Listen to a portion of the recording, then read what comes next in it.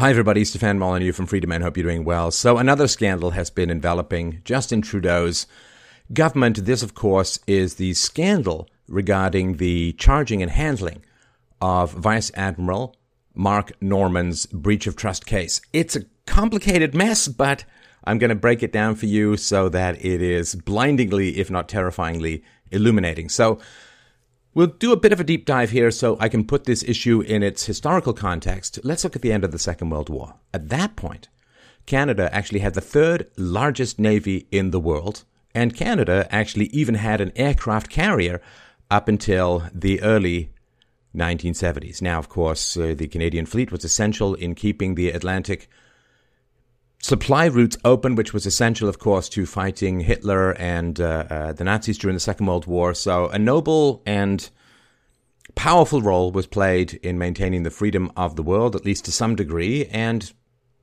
now that's all changed. 70 years after the end of the Second World War, the Canadian Navy has now been reduced to renting vessels from Chile. Yes, it's quite tragic. Now, of course, the money that used to go into actually having national defense has been poured into things like multiculturalism and billions of dollars a year into bilingualism. And, of course, we have the welfare state and socialized medicine, but we don't actually have a military in any particular way. So this is of concern. Of course, the military is there to defend the country and also to provide influence in the world. So, of course, with regards to the Navy, you have local ships, right? Which would just be patrolling offshore, and then you have more deep water vessels. Now, if you want to have vessels out there in the ocean, then you have to have maintenance vessels, because if you're close to shore, you can go in and get your food and you can get your water and you can get your fuel and so on pretty easily, but you need to be refueled out at sea. You need a maintenance vessel. So Canada had, I don't know, it's just got to say, it had two. It had two vessels, and they became unserviceable quite rapidly. Well, when one was not rapid, one was. So one just kind of rusted out. It had been around for so long, or maybe it hadn't been properly maintained, but it just kind of rusted out. The other one, ironically called the HMCS Protecteur, had a terrible fire and burned itself into a shell of its former self, and therefore Canada had no fleet maintenance vessels. The last two had gone out at the window, and so it could not actually maintain a navy that went more than about 12 feet offshore.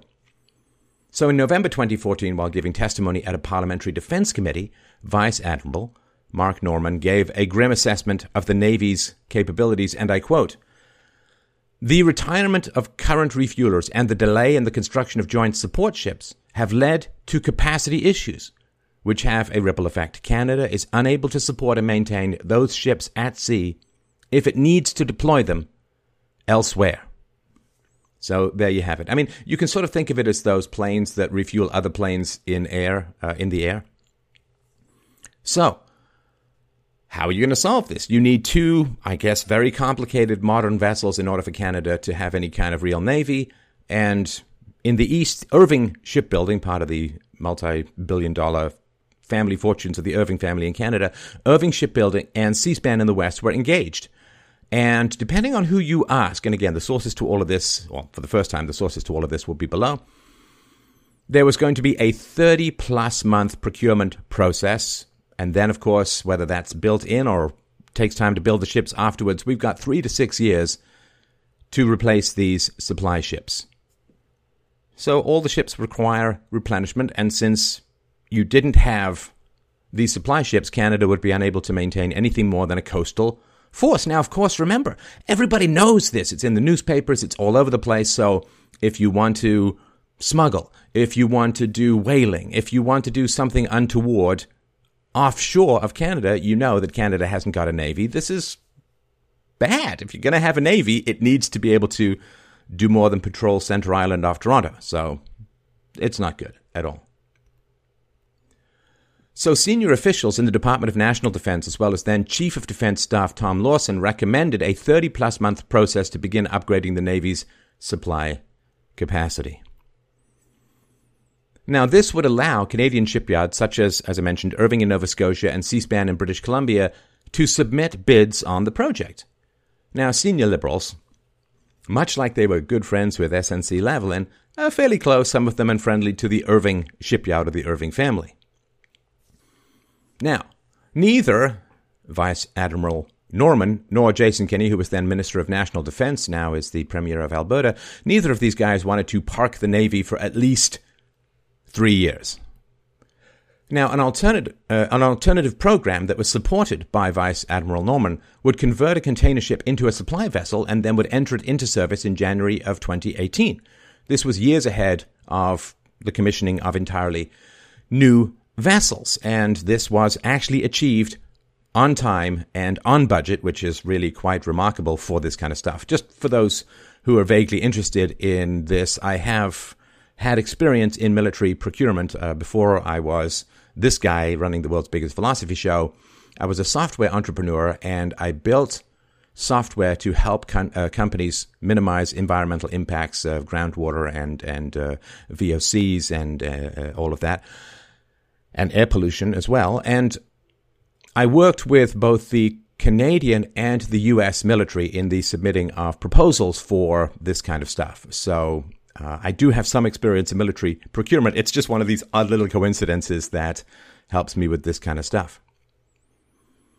So Vice-Admiral Norman recommended the government go with this proposal from Davie Shipbuilding in Quebec. And so the Conservative government, this is back in the days before the Liberals, they launched negotiations with this Davie shipyard in June 2015, but they also changed federal procurement rules to allow a contract without competitive bids, right? So most times when you have work that needs to be done, you put out what's called an RFP, a request for a proposal, and then a whole bunch of companies will put in their proposals, and then you'll invite them in for presentations, you'll negotiate, and you'll end up choosing one. Now, in this case, they changed the rules to allow a contract without competition. Now, when I first heard of this, I thought, that's not particularly good. But given that this was far faster and far cheaper than what was the alternate proposal, it actually does seem to be kind of a decent thing. And I just sort of wanted to point out, when you think about this from a larger context, and I will continue to do that over the course of this presentation, it is a little odd that taxpayers are taxed so much money for the military, and then the military outsources so much. I mean, it just seems kind of odd. It's like you donate to me to run a philosophy show, and I say, well, I'm going to outsource all the philosophy. It's like, it seems a bit odd to me. So Kenney, again, now the Premier of Alberta, said, and I quote, "It was clear that the Davie proposal was the only way to get the necessary equipment as quickly as possible." In other words, to actually have a Navy for a couple of years. Now, after reviewing Norman's recommendation about the Davie conversion rather than the bunch of new ships that would take half a decade or so, Kenney took the proposal to Cabinet and was given approval to fast-track the purchase. He later said, quote, "It turned out to be the right call because it came in on budget and on time." Now, I actually started recording this yesterday and didn't complete it for a variety of reasons, and coincidentally and usefully enough, it just came out this morning that it has been revealed that Vice-Admiral Norman was allowed to discuss, communicate with, negotiate with the Davie shipyards. And that's very, very important, as we will see in a few minutes. So in July 2015, the Conservative government enters into an agreement with Chantier Davie Shipbuilding in Quebec to convert and lease a civilian ship as a temporary naval supply vessel. The deal is not final. November 4th, 2015, Justin Trudeau and his cabinet are sworn in. Now, they have a majority government. November 20th, CBC writer James Cudmore reports that the Liberals have put the $700 million project on hold. Now, that is very, very interesting. So it had been negotiated. It was far faster. It was going to come in years ahead of schedule, much, much cheaper. But, you know, when you're a government in general, this is not a Liberal or Conservative thing, but when you're a government in general, the king gives out gifts. That's how he gets the allegiance of the aristocrats. So when you're the government, you want to be able to hand out big plum, especially $100 million contracts. That's what you want to do. It's a wonderful thing. If everyone comes and kisses the ring, you get a lot of influence, a lot of power handing out taxpayer money. Well, usually it's the money leveraged from the future tax receipts of the largely unborn serfs of modern democracy, the babies, the national debt serfs. But you want to be able to do this. Now, if this is already done and it was sole source, called sole source, which means it wasn't open to competitive bidding, well, that's not good for you. You want to be able to hand that contract out yourself. So his article, James Cudmore, includes key details from a cabinet committee meeting the previous day when the decision was made to put this project on hold. Now remember, the Vice-Admiral Norman was allowed to speak to negotiate with, to keep up to speed this Navy shipbuilding who had offered this conversion project.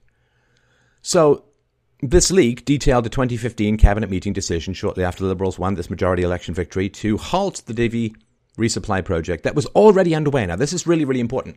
It's already underway. And so what that means, of course, if you get a $700 million project, it was slightly less than that, but just for the sake of rounding up, then you hire people, you start ordering the materials, you reserve the supply, you reserve that. And what happens is you don't take other contracts. You don't take other contracts. If you are invited to speak at a bunch of places, whoever you say, oh, can come speak with you means you can't go speak anywhere else that day or that couple of days if it's a while of travel.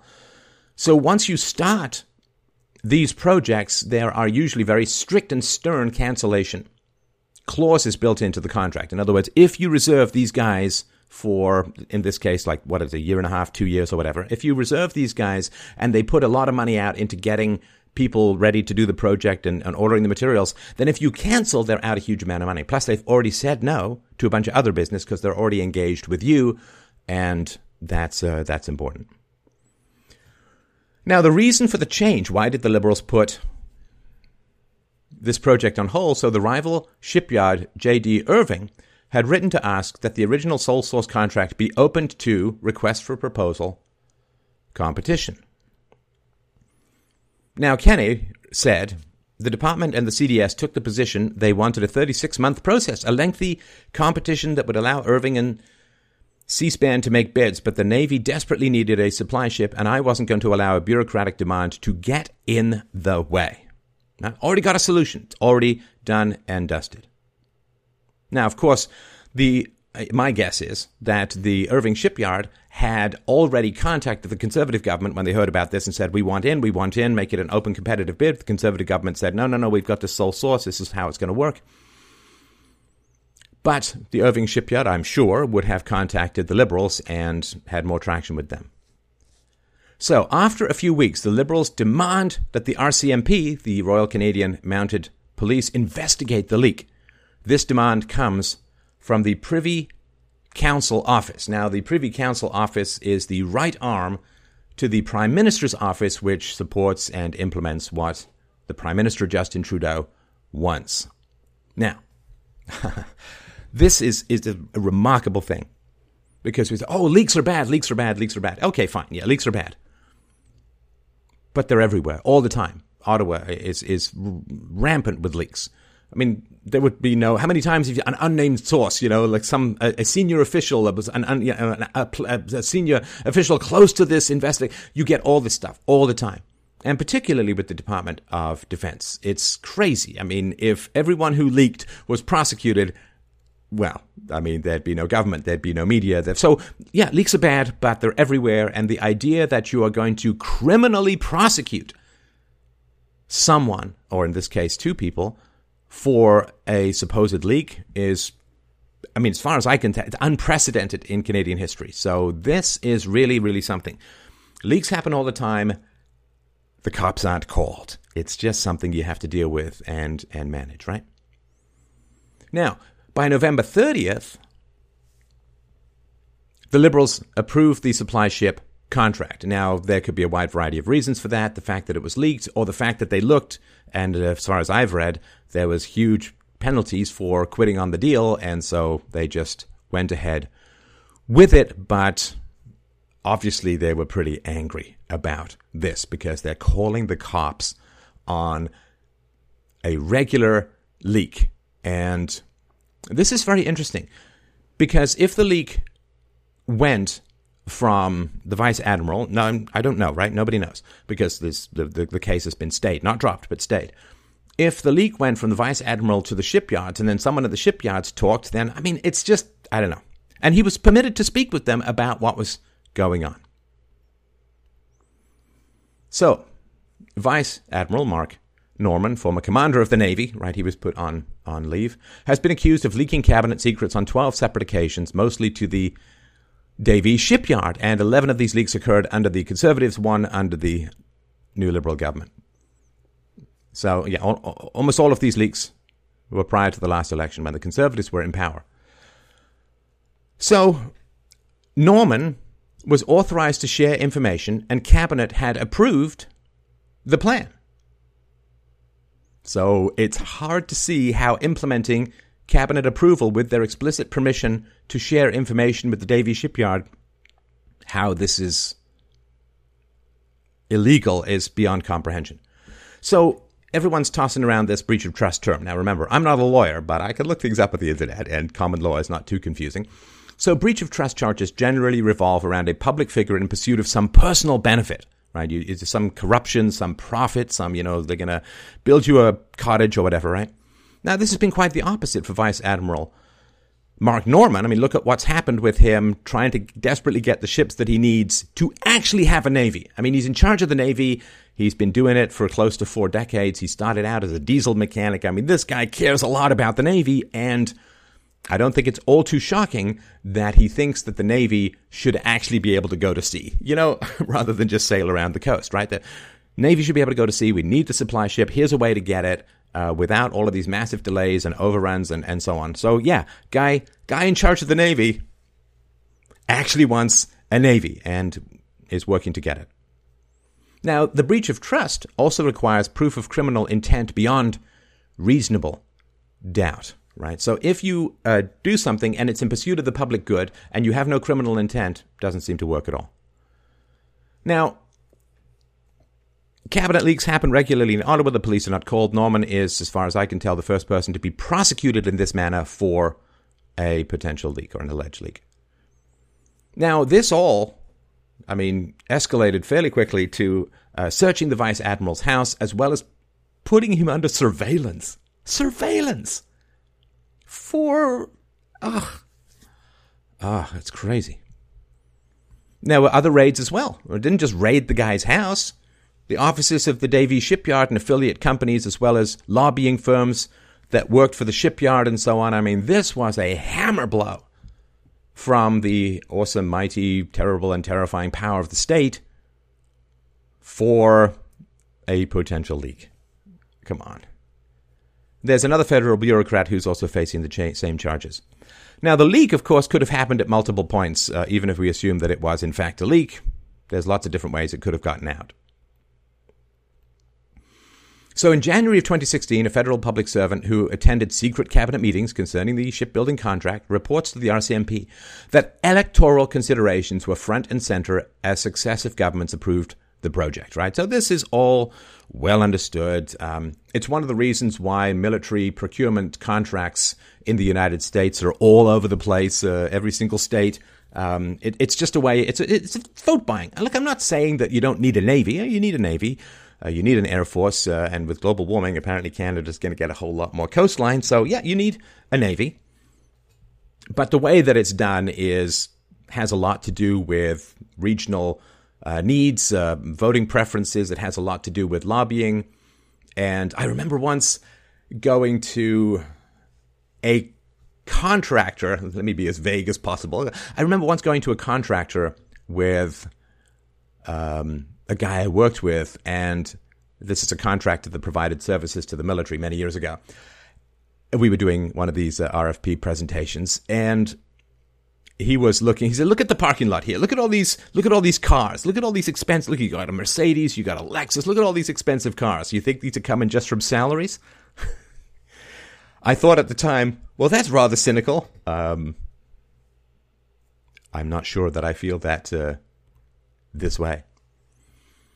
Now, this is important, right? So we'll get into I know this is skipping around a little bit in time, but I'm trying to sort of follow a theme here so that the timeline to me is less important than the principles. Obviously, I'm running a philosophy show.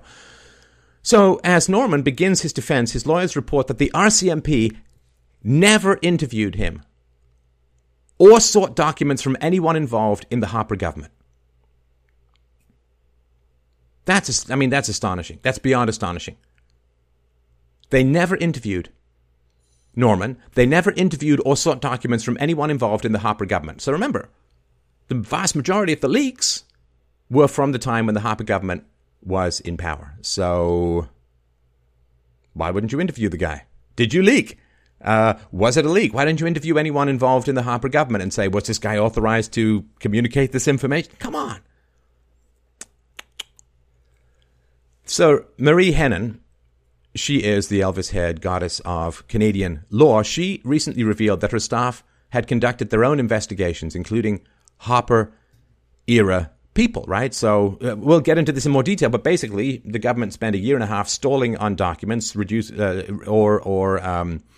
delivering heavily redacted documents or delivering documents that were already in the public domain, which is completely bizarre under discovery rules. But so I think she eventually gave up on waiting for the government to deliver documents, some of which it's reported actually, when they were finally delivered, helped exonerate the guy, which is why the charges were stayed. So I think she gave up on waiting for the government and just started doing her own investigation. And then she ended up turning over these documents, which helped get the charges stayed. So that's not at all how things should work. So this is a foundational question. How could Vice-Admiral Norman be guilty of violating public trust if he was merely following through on a process that already had cabinet approval and for which he was authorized to speak to the shipyard? That's just bizarre. It's already been approved.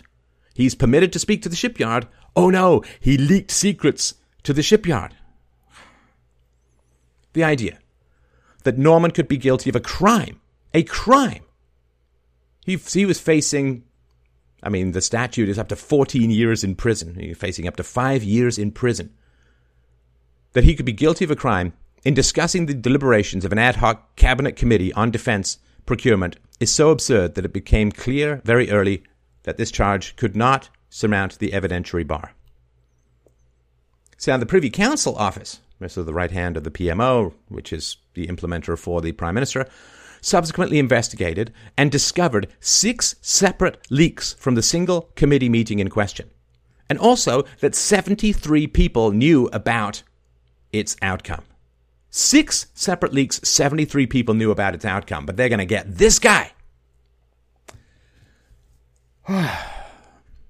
It's terrible. Absolutely terrible stuff. Okay, so let's just look a little bit at the breach of trust. This is how the statute works. Every official who, in connection with the duties of his office, commits fraud or a breach of trust is guilty of an indictable offense and liable to imprisonment for a term not exceeding 5 years, whether or not the fraud or breach of trust would be an offense if it were committed in relation to a private person. It has to be related to the office. So what are the elements of the offense? The Crown should prove the following. 1. The accused is an official. He is. The accused was acting in connection with the duties of his or her office. Yes. The accused breached the standard of responsibility and conduct demanded of him or her by the nature of the office. The conduct of the accused represented a serious and marked departure from the standards expected of an individual in the accused's position of public trust. Right? So if you're going to charge one person, it has to be something that only he or she is doing, and it would be unthinkable for anyone else to do it. And again, I'm not saying this guy leaked. I might. But in Ottawa, as in all governments, and particularly in defense areas, leaks are, just ridiculously common. And the accused, right, this is the element of the offense, the accused acted with the intention to use his or her public office for a purpose other than the public good. For example, for a dishonest, partial, corrupt, or oppressive purpose. So, if Vice-Admiral Norman, and I'm not saying he did, but if he had fulfilled all these other standards, he was still doing it so that the Navy could actually have ships that went out to sea. He didn't profit personally from it. He didn't have criminal intent. He didn't, right? So, how could this happen? Well, come on. We all know how it happens. Let me spin you a tale here. It's not proof. It's just my belief in how things work, based upon, well, a lifetime of these sorts of things in some ways or another in the business world and other places. But anyway, this is how it works. So you get a new politician comes into power, a new party comes into power. And Justin Trudeau was kind of a new dude, right? Now, then everyone's saying, well, what's this guy going to be like to work with? Now, the first thing that pretty much comes out of his office is go after these leaks, go and investigate these leaks, right? So everyone's like, oh, okay, so that's who we're dealing with. If there's a leak, they're going to call the cops and try and get people jailed. So that's who we're dealing with, right? And that sends a very, very clear signal. Like if you've ever had a new boss, right, you know what it's like. You try and figure out how reasonable is the new boss. Is he a bully? Is he mean? Is he vindictive? Is he petty? Is he vengeful? Well, call the cops. Someone might have leaked. And so that's very, very clear. So, there wasn't any political interference. Come on. So just because there's nothing says, well, you got to call this guy, otherwise X, Y, and Z bad things are going to happen. When you have that much power, you just send out a sort of ripple signal out into the political world. We are going to, the Prime Minister's office wants these leaks. They might even want this guy. And this is what they're willing to do. Do you want to be the guy to say no? Do you want to be the guy to say, are you crazy? We can't find anything. There's nothing here. Leaks are common. This guy just wanted his Navy. We can't find any stand. Do you want to be the guy? Knowing that these are the kinds of initiatives coming out of this office? You don't want to be. So there's just this kind of pressure that goes on. It's what Wilson Raybould was talking about with regards to the SNC-Lavalin affair. I've got a whole presentation on that. I'll link to it below. You should check that out. So, I don't know. One of the things that the left is somewhat known for is projection, right? Accuse other people of what you're actually doing, right? So let's look at breach of trust with regards to pursuing a guy for 2.5 years, denying him access to his, I believe, legitimate legal funds to cover this, pursuing this guy, withholding documents, harassing this guy, driving him into the ground, getting him laid off, and bankrupting him virtually. I mean, the guy spent an ungodly amount on legal fees. So let's look at that with regards to this, right? Could you look at the people who initiated this and say, well, is it a marked departure to pursue people in this way for possible leaks? Is it a marked departure? Yeah, it seems to be. Is it using public office for purposes other than the public good? Yeah, I think so. The public good was served by the Davie shipbuilding contract because they got their ship at the beginning of last year rather than years from now. So, yeah, it did serve the public good. Is pursuing someone for this? Is the intention to use the power of the prime ministership or the surrounding offices or anything like that? Is there an intention to use that for a purpose other than the public good, for a dishonest, partial, corrupt, or oppressive purpose? Well, that's an interesting question now, isn't it? Almost like to ask it is to answer it. So, here's something else. And again, I know I'm skipping around in time. I apologize for that. I tried organizing this purely by timeline, but the story was too fragmented. Okay. So Justin Trudeau, Prime Minister Justin Trudeau, twice in April 2017 and February 2018, publicly stated that the case then evolving around Vice-Admiral Mark Norman would find its way to a Canadian courtroom before he is actually charged. Wow. What a thing. What a thing to say. So okay, what did he actually say? 2017, Trudeau's words were that the matter would, quote, likely end up before the courts. In February 2018, the Prime Minister of Canada spoke with even greater conviction. Norman's case would, and I quote, inevitably, end quote, lead to, quote, court processes. So how on earth, see, they say, well, the RCMP acted, the prosecution, all completely independent of political direction or interference or anything like that. So how on earth is the Prime Minister saying that this case is going to go to court for sure? It's still being investigated. Nobody's talked to the Conservative people. Nobody's asked for documents from them. Nobody's talked to Norman from the RCMP. So how would the Prime Minister know that he's going to be charged before he's charged? Well, if someone is leaking information, I'm sorry, this is terrible. If someone from the RCMP or the prosecution office or whatever, if somebody's leaking information to Justin Trudeau, that's called a leak. So pursuing someone with the full might and weight of the government's legal and prosecutorial power pursuing someone, if Justin Trudeau is getting information about where that's going to go, then he's getting a leak while the RCMP is pursuing someone criminally for a leak. I don't even know what to say. Like, I have no idea what to say about that. That's almost beyond comprehension, right? So if Justin Trudeau has inside information about this, then he must be, or someone around him must be leaking information to him, right? But you see, leaking is really bad. That's why you've got to prosecute people for leaking. Then why, right? So if he has inside information about where this is going to go, it's a leak. If he doesn't have inside information about where this case is going to go, then he's publicly calling for what he wants or what he thinks should happen, right? It's either a leak or he's publicly calling for what he thinks should happen or what he wants to happen. So again, if you are in charge of figuring out whether Norman gets charged and the Prime Minister of Canada is saying, oh yeah, it's totally going to court, do you want to be the guy to say, hey, sorry, man, you're totally off base here. You're totally wrong. You're going to have to retract that and you're going to have to apologize for that, right? Because, Trudeau's very good at apologizing for what everyone else has done 100 years ago, but not so good for what he does himself, right? So that's, again, astonishing stuff.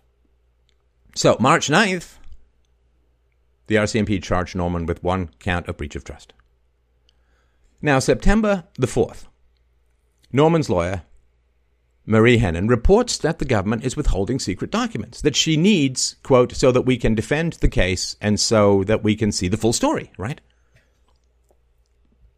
So that's what you need to do, right? So this is the whole, you're subpoenaing documents, it's discovery, right? So the government says, we have enough for a case against you, then you, of course, have the right to see all of the documents that they use to build up the case against you, all the facts, because you need to know what you're charged with, and well, you know what you're charged with, why, what's the material information that led to them deciding to charge you, right? And so you need to see, well, it was just me, and here's how we know that he broached public trust for his own personal gain or in a corrupt or oppressive manner, and blah, blah, he had criminal intent. Here's how we know all of it. You need to know all of this stuff so that you can defend against the charges. Now, the court ends up scheduling Norman's trial to start on August 19th, 2019. Just wanted to point out, the wheels of justice are just ridiculously slow. It is just crazy. But anyway, now the trial is going to last 7 to 8 weeks, which overlaps with the federal election campaign. So I'm guessing the Liberals don't particularly want that. Because the Liberals, he was charged, and then the government did not deliver the documents, as far as I can see, in a way that was reasonable and timely and unredacted and so on. So I would assume that then they would have to, by this point, have produced these documents, which they didn't seem to want. Now, in the court brief, the Crown, right, the prosecution, alleged that Norman, quote, knowingly and deliberately, end quote, leaked this information and breached cabinet secrecy on 12 separate occasions between October 3rd, 2014 and into November of 2015. The Crown also alleged that Norman, quote, knew the use to which the leaked information would be put by Davy lobbyists, and the media. But again, he was authorized to speak to the Davy shipyards. RCMP Corporal Matthew Boulanger wrote in the warrant used to ransack Norman's home, quote, I believe Norman did this to influence decision makers within government to adopt his preferred outcome. Again, if his preferred outcome is in the public good, it's really hard to see how this meets the standard of proof required by the statute. At least for me. Again, not a lawyer. So this discovery process where you're supposed to turn over all of these documents, significant questions are being asked. So did the Trudeau government fail to provide Norman's prosecutors with relevant information? Did it also keep said info from the defense counsel? Right? So if there were exculpatory documents that the Trudeau government had that they did not provide to the prosecutors, then the prosecutors would be more liable to charge Norman, right? Because they didn't get the evidence against him. So if they're keeping them both from the prosecution and from the defense counsel, then the prosecution is going full tilt ahead without any countervailing documents to push back against the charges, and the defense can't defend because they can't get the information that they need.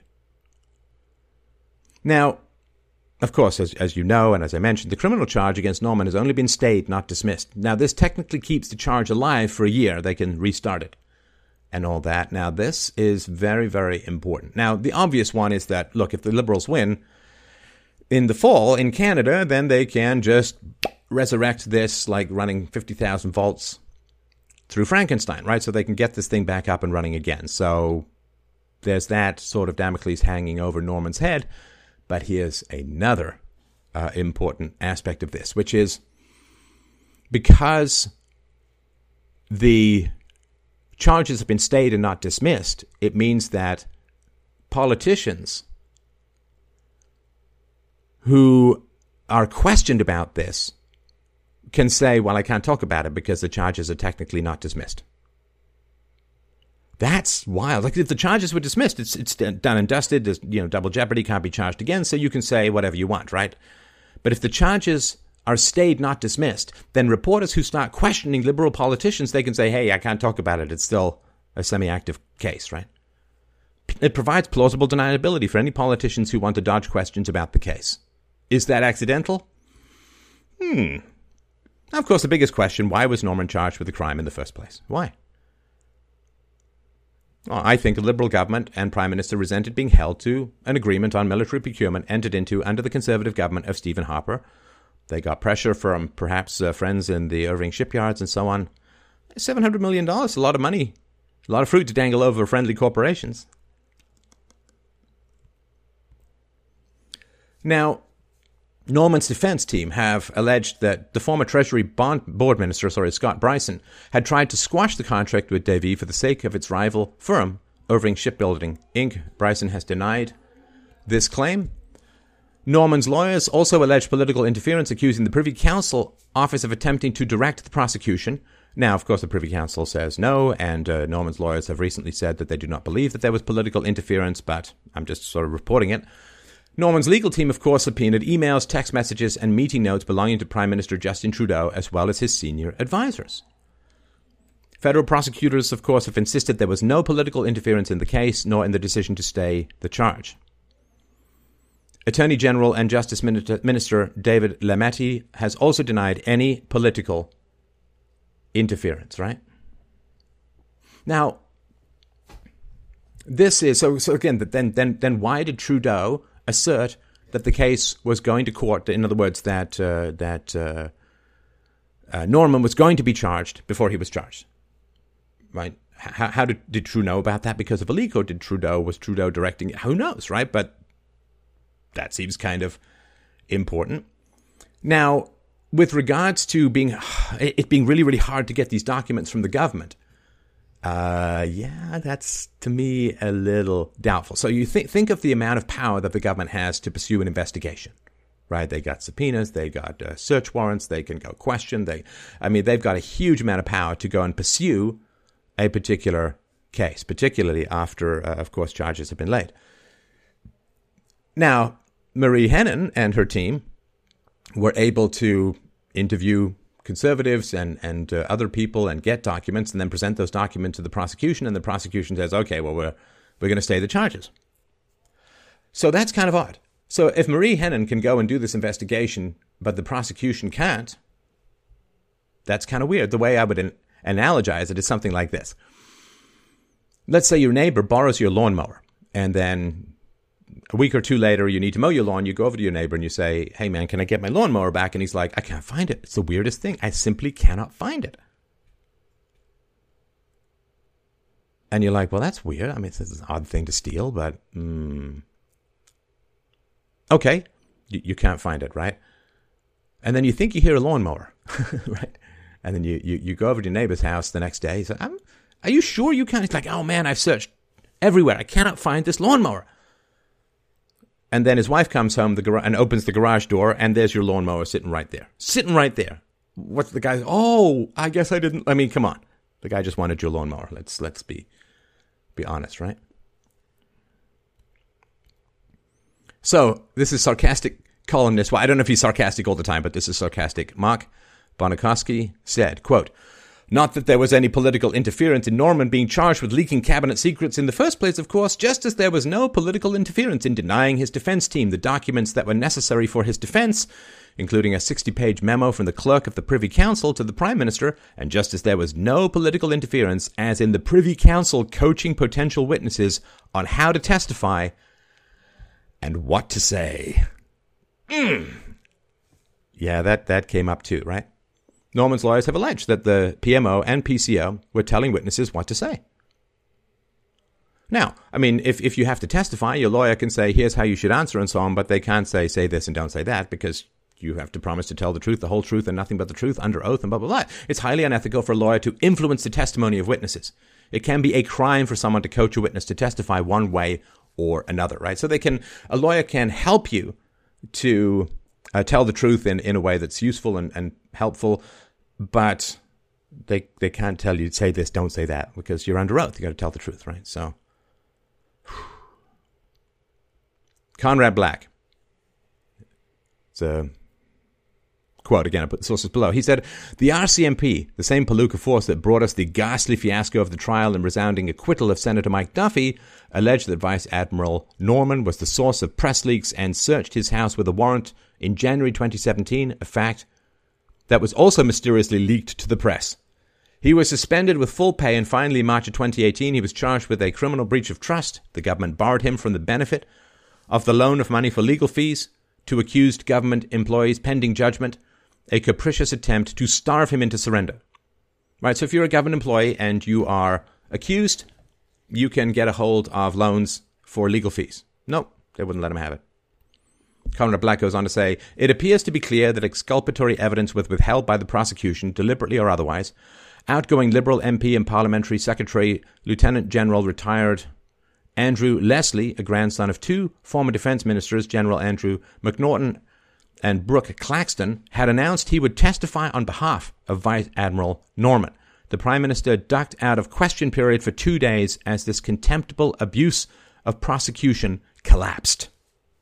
We'll get a little bit more into that. But the case seemed to be dropped pretty quickly after subpoenas went out for Trudeau's notes and emails and other documents, and also pretty quickly after this Liberal MP, Andrew Leslie, agreed to testify on behalf of Vice-Admiral Norman. I'm sure it's just a coincidence.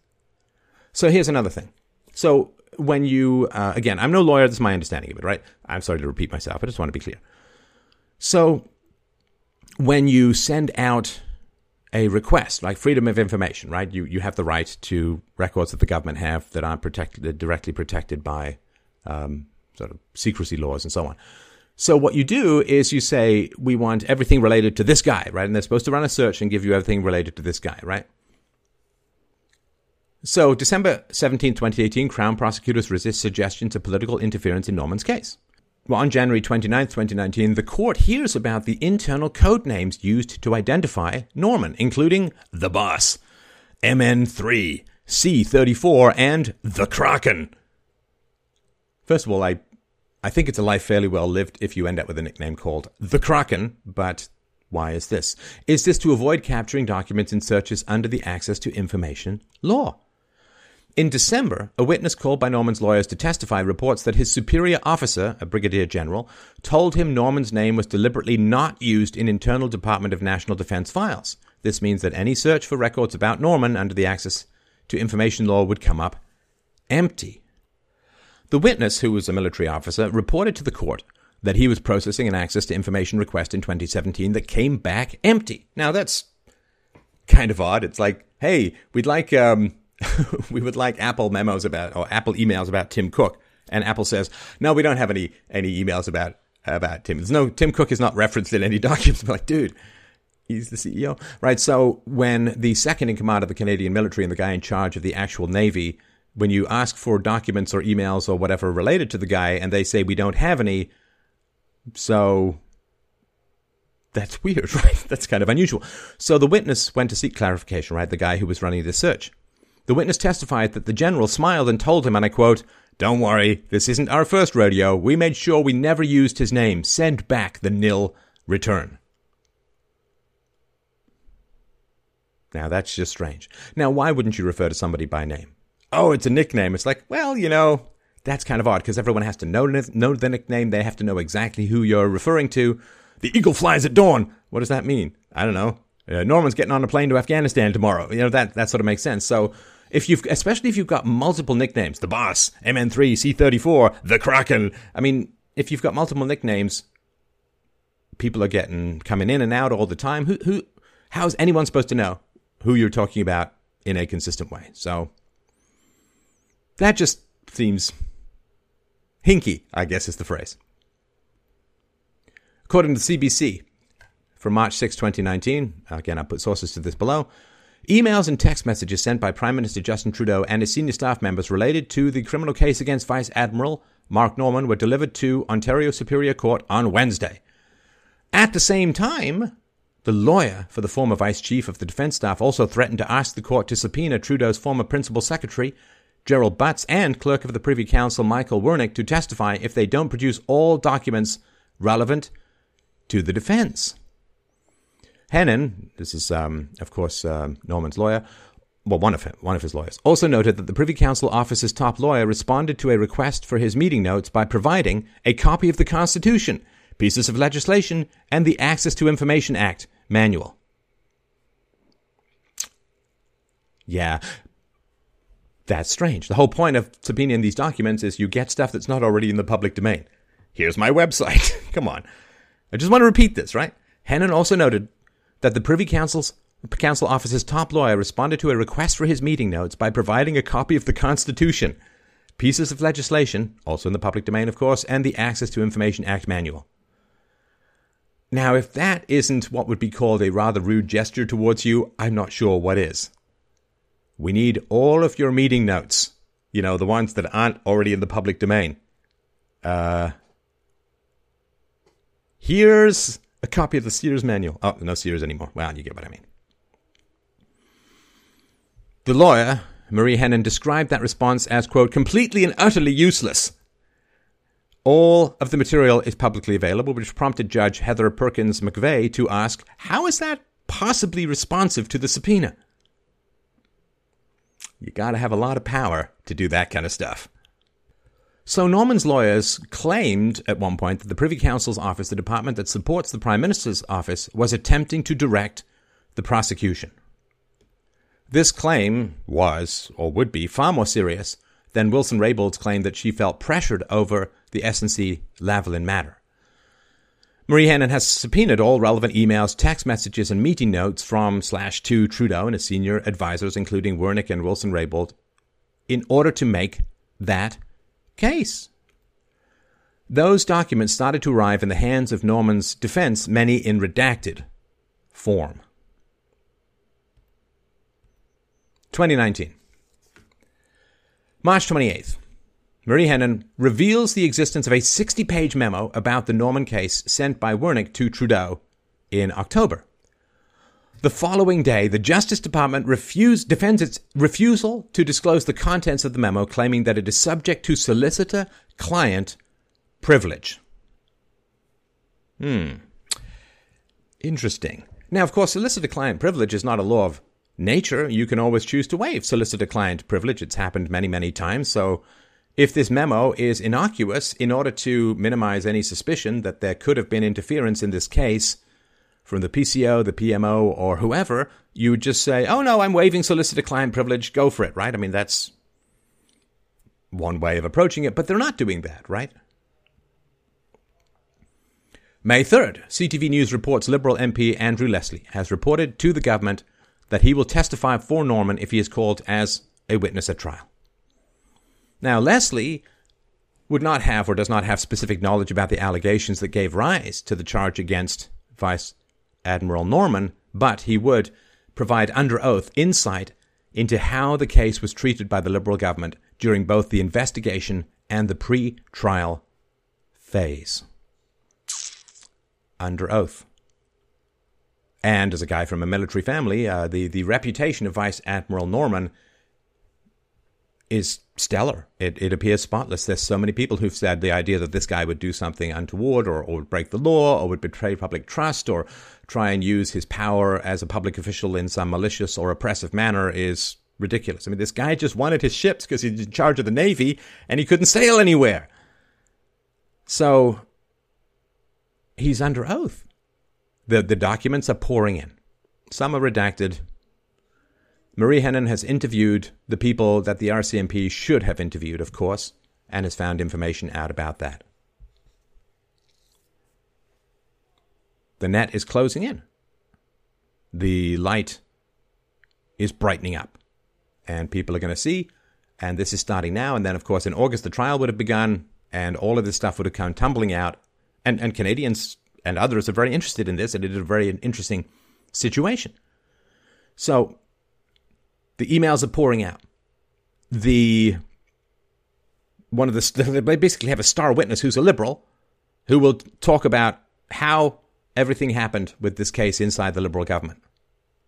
Oh, we're staying the charges. So May 8th, of course, 2019, federal prosecutors stay the breach of trust charge, given new evidence from Norman's defense team. So prosecutors no longer believe that there is a reasonable prospect of conviction. Now that is something you should figure out before you charge someone, before you raid his home, before you raid the home of a shipyard and lobbyist, before you put someone into, what did he raise, like $400,000 for his defense? I can't imagine how much he spent. Now, the government has now kindly offered to pay Norman's legal costs. In other words, the taxpayers are going to pay for it. But how is it? That's not how things are. You're not supposed to charge someone without talking to the relevant parties and then slow walk a whole bunch of documents that I assume have something to do with being exculpatory, because when the documents came over and when Marie Henein produced what she had produced, they stayed the charges. You're not supposed to charge someone. It's like shoot first, ask questions later. You're not supposed to charge someone and then 18 months, I don't know, whatever it is. He spent a year in limbo. They charged him. It was a year and a half ago, something like that. You're not supposed to put a guy, destroy his reputation, kill his career, for put him under a cloud, cost him hundreds of thousands of dollars for 2.5 years, and then say, oh yeah, no, we don't think there's any reasonable prospect of conviction in this case now. The RCMP have said that they did a fine job of researching all of this, and we'll probably never know. Conrad Black said, this appears to be a malicious and illegal prosecution of a blameless senior serving officer who fought his corner as a brave man must. If that is what it is, heads should roll, not of scapegoats, token juniors, or fall guys, but of those responsible for this outrage. Now, some have argued that the government docs that were withheld were the ones that helped exonerate this guy. So if you're holding on to evidence that exonerate a guy and you refuse to hand it over, it's because you want to harass him, you want to harm him, you want to continue these charges, you want to bleed him dry financially, you want to punish him. Crazy. So the Crown's case against Norman, of course, began to collapse in March 2019, largely due to this revelatory information from several former Conservative cabinet ministers and staffers. The Crown reported that it believed there was no longer a reasonable chance of conviction after it received startling new information from Norman's defense team. Norman's defense team. Now, that may happen in a court of law, but for the idea that it would happen because they got so frustrated waiting for documents, I assume, that they just went and did their own investigation, that's just astonishing, right? Now, there was an additional complication, right? So some of this stuff is cabinet confidences, right? So any reasonable legal system has disclosure of evidence as a key thing, right? So, and courts can normally compel you to release information that is relevant to the case at hand. But the Canada Evidence Act lets the government refuse requests for cabinet confidences. So documents marked as cabinet confidences they held sort of closely guarded political secrets, and they're prepared for ministers to help them make good decisions and so on. And they're usually protected, legally protected from unauthorized release. So that's important. That's kind of like a solicitor-client privilege, but not the same. So former Conservative Prime Minister Stephen Harper tweeted, it's kind of public, he said, "I have indicated no objection to the release of any document relevant to the Norman case." Right? So remember that 60-page document sent to Trudeau, solicitor-client privilege, you can't see it. Whereas Harper said, yeah, you can look at anything you want. Anything you want relevant, like anything. Amazing. Just a difference. So this new evidence, gathered by Norman's lawyers and presented to the Crown, this was on March 28th, included some documents not uncovered during the investigation. Norman's lead defense lawyer blames this fact on government obstruction. In court, the Crown reported that this new information provided greater context about Norman's conduct and, quote, revealed a number of complexities, end quote, prosecutors hadn't previously known about.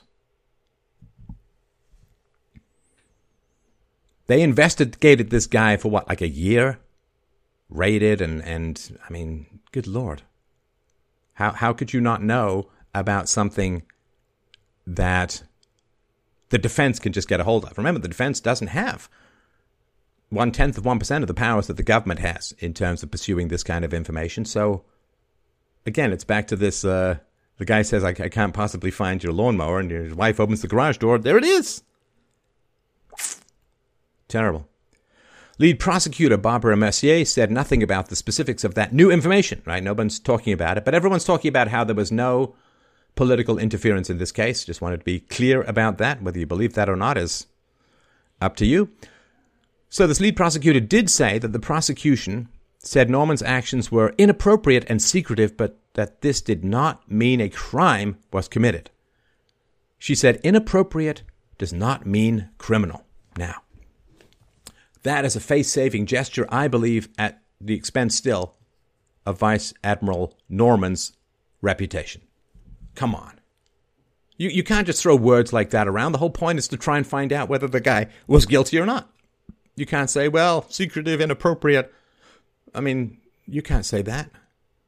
I don't think. I mean, you can say it, of course. I mean, do whatever you want, but it just doesn't seem right that if you have to withdraw a case because after 2.5 years of investigation, you didn't find something that the defense counsel found fairly easily, I think that a sorry would be in order. And I don't think that further saying that he was inappropriate and secretive is the way to handle it. But perhaps that's just me. So what is the moral of the story? Well, first of all, the fact that this guy's had his charges stayed is obviously, I think, a good thing and a reasonable thing. And people say, oh, the system worked. I don't know that you can say that the system worked that well when this guy was under a cloud for 2.5 years. His home was ransacked. His stress levels were through the roof, I'm sure. I don't know that you can really say that the system worked. But I will say that if the purpose was to punish a leaker, well, that purpose has been achieved. Because people can look at this guy and say, okay, well, do I want to leak? Do I want... Now, again, leaks are bad. I get all of that, right? Leaks are bad, but we don't know if this guy leaked. I don't think that he did. I mean, the guy was given permission to talk to the shipyard, so, and this was a cabinet-approved activity, so... So this is a warning shot, right? It's a shot across the bow. It's what Mao said, punish one person, instruct 1,000. So people are looking at this like it's an isolated thing, but this is going to affect an entire culture of, the sometimes too cozy relationship between governments and the press. But nonetheless, I think that has been achieved, whether we like it or not. Now, with regards to this, look, the fact that there is some potential corruption here, just as there was or is in the SNC-Lavalin case, is not absolutely shocking. People tell you everything that you need to know very, very quickly when you meet them, and we ignore that at our peril. And people can say, well, there was no possibility of knowing that there could be problems down the road, but people say things right up front about what they mean. So, I'll give you an example. So there are, to me, disqualifying remarks. In other words, things that you say that would mean that no sane voter would vote for you. The two that come to mind with Trudeau is his praise for Castro. praise for Castro. So this is Castro, like a mass murdering guy who was good friends with a child murderer named Che Guevara and so on. So Trudeau said Fidel Castro was a larger-than-life leader who served his people for almost half a century. He described Mr. Castro, the guy was a communist dictator for almost half a century, as Cuba's longest-serving president. We wouldn't say that about the leader of North Korea, would we? Trudeau said, while a controversial figure, both Mr. Castro's supporters and detractors recognized his tremendous dedication and love for the Cuban people, who had a deep and lasting affection for El Comandante. He added Mr. Castro was, quote, a legendary revolutionary and orator whose death had brought him, quote, deep sorrow. Trudeau said, I know my father was very proud to call him a friend, and I had the opportunity to meet Fidel when my father passed away. He was a mass-murdering communist dictator. Cubans had such affection for him that they risked shark-infested waters while clinging to Wilson-shaped volleyballs just to get off this open-air prison known as Cuba. So to me, that's if you praise a totalitarian dictator who slaughtered countless people without trial, that to me is kind of a disqualifying statement. Here's another one. Justin Trudeau was asked which nation he admired most. He responded, there's a level of admiration I actually have for China. Their basic dictatorship is actually allowing them to turn their economy around on a dime. Well, that to me would be a disqualifying statement. So that's admiration for two dictatorial systems while running for a supposedly free market democracy in the West. Disqualifying statements. But they're not. You can say these things and still get elected. I don't understand how. I don't understand why. People pounce on things that I've said over the course of 15 years, sometimes in the heat of passion. Good Lord. There's two things. And this guy who's like, well, we got to have a rule of law. Well, he took a bit of a hammer blow to the rule of law regarding immigration when Justin Trudeau put out a sentimental tweet about welcoming the world with open arms. We welcome you, blah, blah, blah. It's like, no, that's not the way the law works. The way the law works is if you claim to be a refugee, you have to stay in the first safe country you get to, which is not Canada for these people. It's astonishing. So, if some of the accusations that have been flying around, probably we'll never know if they're true or not, but if they did turn out to be true, that there was withholding of exculpatory information, if this was a political vendetta using the awesome power of the prosecutorial state to go after somebody who stood between liberals and the bags of money they wanted to rain down on friendly corporations, if that ever does turn out to be the case, how can anyone be desperately shocked? People tell you exactly who they are. He didn't hide it. There's no mystery here. There's no mystery at all.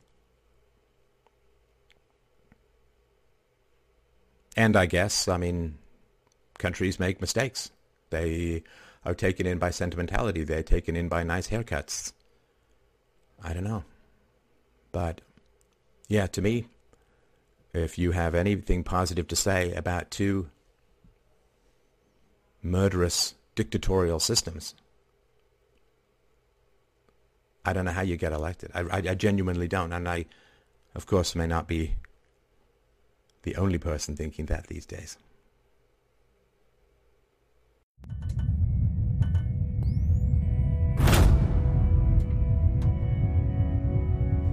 Well, thank you so much for enjoying this latest Free Domain show on philosophy. And I'm going to be frank and ask you for your help, your support, your encouragement, and your resources. Please like, subscribe, and share, and all of that good stuff to get philosophy out into the world. And also, equally importantly, go to freedomain.com/donate to help out the show, to give me the resources that I need to bring more and better philosophy to an increasingly desperate world. So thank you so much for your support, my friends. freedomain.com/donate.